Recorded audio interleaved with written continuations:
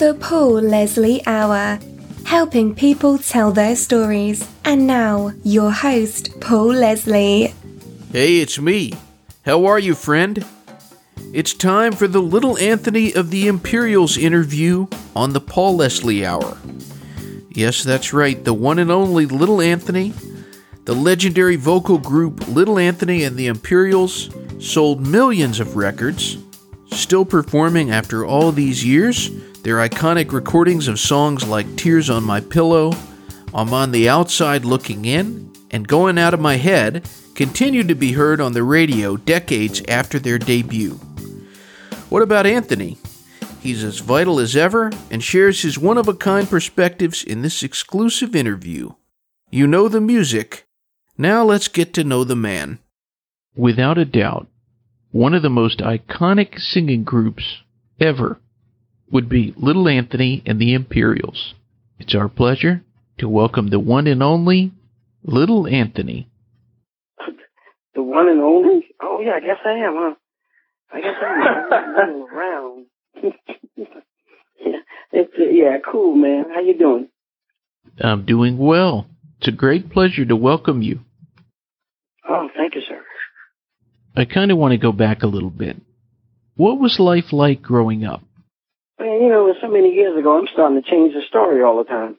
And George Burns has always tell things different. As the older you get, the story keeps changing.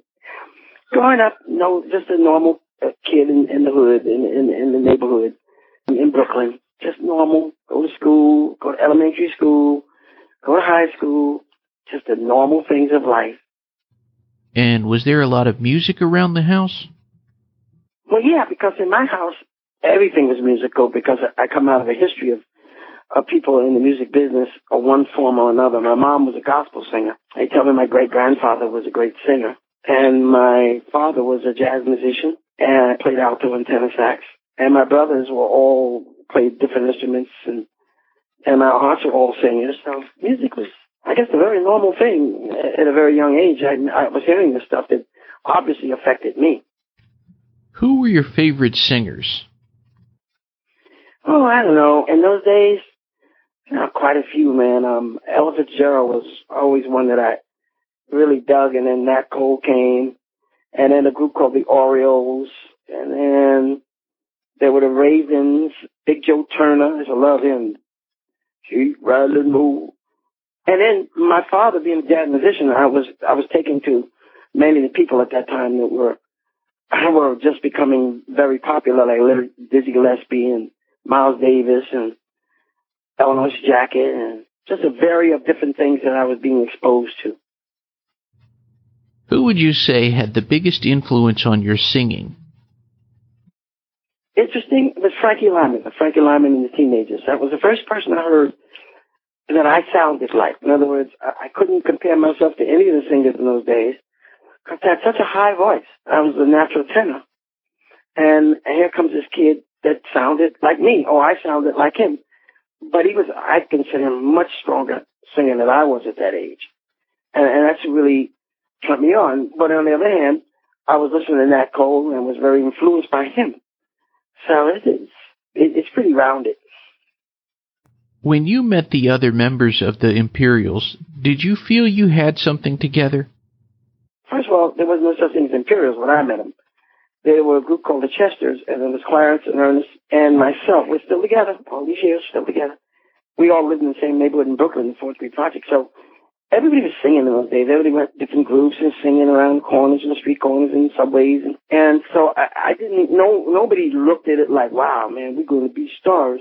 No, I think we were more impressed in the fact that when we sang on street corners or in the park in the summer, the girls would come around. I think that influenced us more than anything. I don't think we realized that we were developing in a style. We weren't trying to. It just happened that way. Tell us about when you recorded the song Tears on My Pillow. Mm-hmm.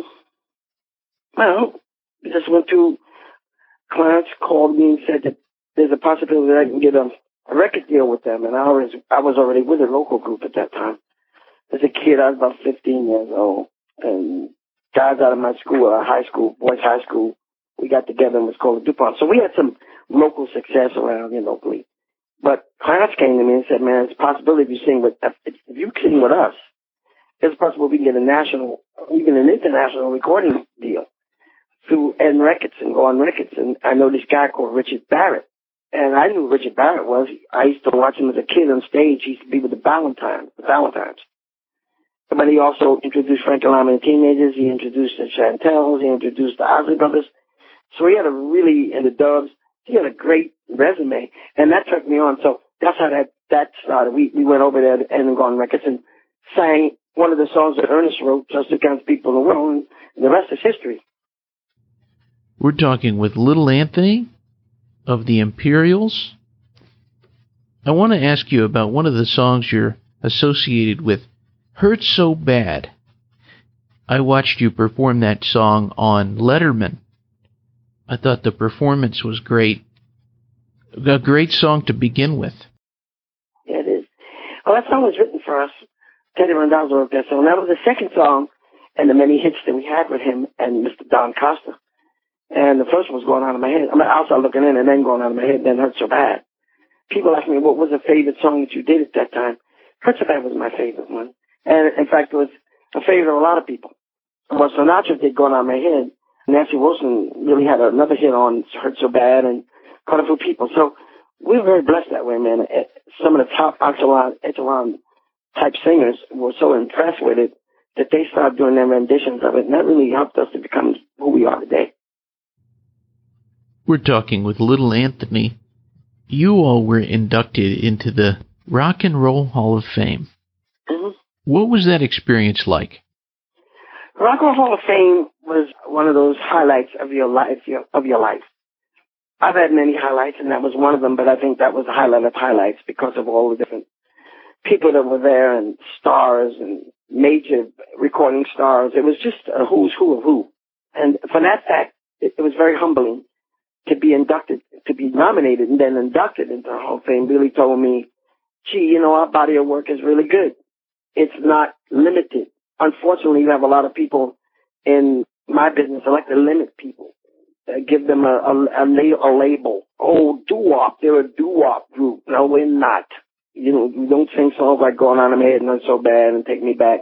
Yes, somebody need to educate people on that. They just assume that we came out of a certain era, so therefore we're a singing group, we should be that way. But when we got to the Hall of Fame, that vindicated us, because they're not looking at that. They're looking at our body of work, what we've done all those years, what we've accomplished. And that's how we got in, and that gives me a sense of vindication. One of the things that I enjoyed about seeing you perform was you all do the song Just Two People a cappella. Yeah, we still do. Yeah, we didn't always do it, but I don't know how. Oh, we decided to do some of the older groups that influenced us, and we did a thing called what the heck we call it? Oh gosh, I forgot. We called it CD, but it was a cappella something. And we decided to do it without any music to go back to our roots. And one of those songs was what started us, what got us the record deal. What's going on in N Records was Just Two Kinds of People in the World. We're talking with Little Anthony of Little Anthony and the Imperials. What was it like having the great Smokey Robinson be the one to induct the band? I was quite taken and thrilled and honored, because I've known Smokey. We all knew each other since we were kids, hustling and running. But he is prolific. He's one of the great American prolific songwriters. He volunteered. He wanted to introduce us because we had been friends for so many years. So we found out from the folks at the Hall of Fame. They asked you who you like, and then I said some names and stuff, and then they came up, how would you like Smokey Robinson? He would love to introduce. I said, what? Heck yeah, Back in the day, Little Anthony and the Imperials sold so many records. In fact, they were in competition with the Beatles. I'm wondering, did you get to meet any of them? No. We really wasn't in competition. It's just that kind of a music came, what we call an English invasion. But if you really look at that era, which was between 63 and 69, we also were in a very good company. Dionne Warwick was very successful. The Drifters were still very successful. We were successful, and it was this little bitty record company out of Detroit called Motown. They were successful. So I don't like to single us out. We really can't. We just happen to be, the type of music we did was the people still wanted it, even despite the Beatles. Now, in answer to the second part of the question, no. And I've always regretted that, though I heard that George Harrison was a big fan. And I've always been trying to find out to meet Paul McCartney. Never met John. You would think I would have, but I just didn't for some reason. Ringo I met, but later on, much later on. And I met Ringo in the late 90s. It was an exciting time. But even to survive or be there at that time, all that was going, and still hold your own, was really a great thing. Well, you have had a chance to meet a lot of people just because of the nature of the music, the entertainment industry. For example, you got to meet Elvis Presley. Very good friend of ours. In fact, Clarence Collins of the Imperials, the founder of the Imperials, one of his friends. I mean, they hung out a lot, and we knew all the guys, we knew all the Memphis Mafia. We sang in the same hotel at the same time when he became very famous in Vegas. At first it was called the International, and then the Hilton bought it out. What was Elvis like? Just the nicest guy on the planet. You know, he was like a bird in a gilded cage. He was the victim of his own success. We're joined by Little Anthony of Little Anthony and the Imperials. Tell us about Buddy Holly. Yeah, met Buddy we were doing promotional tours, so come to find out we get to Cleveland, and we were at the Hopkins, what's the name of the hotel? I can't remember. So many years ago. I was sitting in the lobby, and there comes Buddy coming down to the lobby, and he looked at me and says, "Little Anthony." I said, "Yeah." And started talking with him and struck up a thing. And then when we were in Lubbock once, I think they had come around, I can't remember so long ago, but intimately I didn't know him, but casually I did, yes. I heard you also met Bob Marley. Mm-hmm. Well, we knew Bob Marley when he wasn't Bob Marley. You know what I mean? But what I mean to say is he was just a kid in Trenchtown, Jamaica, in Kingston. And I met him through a man by the name of Don Taylor, who brought this kid around to us, and he said, "Oh, this is Bob Marley." Yeah, right, okay. We don't know who he is. And as the years went by, we started hanging in Jamaica, and then actually, I think it was Clarence or somebody was actually, when he did one of those songs, I can't remember, I shot the sheriff, one of the Imperials, Clarence was there at the studio. And wow. Yeah, isn't it? And then we're not thinking anything, and the next thing he blew up. You know, it's wild. When you look back at all your years in the music business, do you have a favorite memory? Sir, Paul, you got a year? Life has so many twists and turns and memories. I couldn't really pick out any. There's no such thing. I couldn't even answer that question because I wouldn't know how to answer it. I'll tell you this, though. Wait, hold up. Maybe I can. It's one of the memories that I always think of. It was when we played the Lincoln Center in New York City, Black Tie for Mayor Lindsay, and it was a benefit. It was produced by Trudy Heller, and Young Warwick, and Burt Bacharach, and us, and Teddy Randazzo, and the New York Philharmonic Orchestra. That was a night to remember, yes. What is the best thing about being Anthony Gourdine? Now, that's an interesting question. The best thing. That's you threw a curveball there, Paul. Again, it's being Anthony Gourdine is not smooth. It wasn't ever smooth, but there are great times, bad times, great times, bad times. You know what I mean? In other words, Anthony Gourdine is no different than your listeners or people that are hearing it, reading it. We're no different. The difference is that we had a gift to be able to do something that most people can't do. So for that matter, then, yeah, being Anthony Gourdine was unique. But Anthony Gourdine had so many unique things in his life, you'd have to read my book. I wanted to ask you about this album that you all recorded recently, You'll Never Know. Oh, yeah. What brought Little Anthony and the Imperials back into the studio? Well, today, it's a young young man, young ladies' world in the recording business. They don't necessarily look back at all the older artists. They're into what's the flavor of the week now. And hip-hop came in, and as it should be. Every generation has its music. It's just that me and Clarence was talking, and a very, very, very fine man, a very wealthy man, was listening to us talk, hanging around one day. And he said, man, I'll back you if you do a CD. And so we said, well, we're going to do a CD of do the things we always wanted to do that we never were able to do, and do it in a way that we felt was cool. And that's what we did. We're joined by Little Anthony. I know that you have a passion for gospel music. Tell us about that. Well, that's who I am. A lot of people don't know that. But I remember telling you my mother was a gospel singer. I was raised in church, but that didn't mean I always lived that way. I mean, I'm really called the prodigal son, but in 1978, I received Christ again and changed my whole life. Now, that makes that music that much more meaningful to me because it's the gospel. It's all about really the good news of the Bible. And so, yeah, when I sing that stuff, because my voice comes from God, let's face it, it's nothing. You don't survive 50-something years in this business by luck. There's no such thing.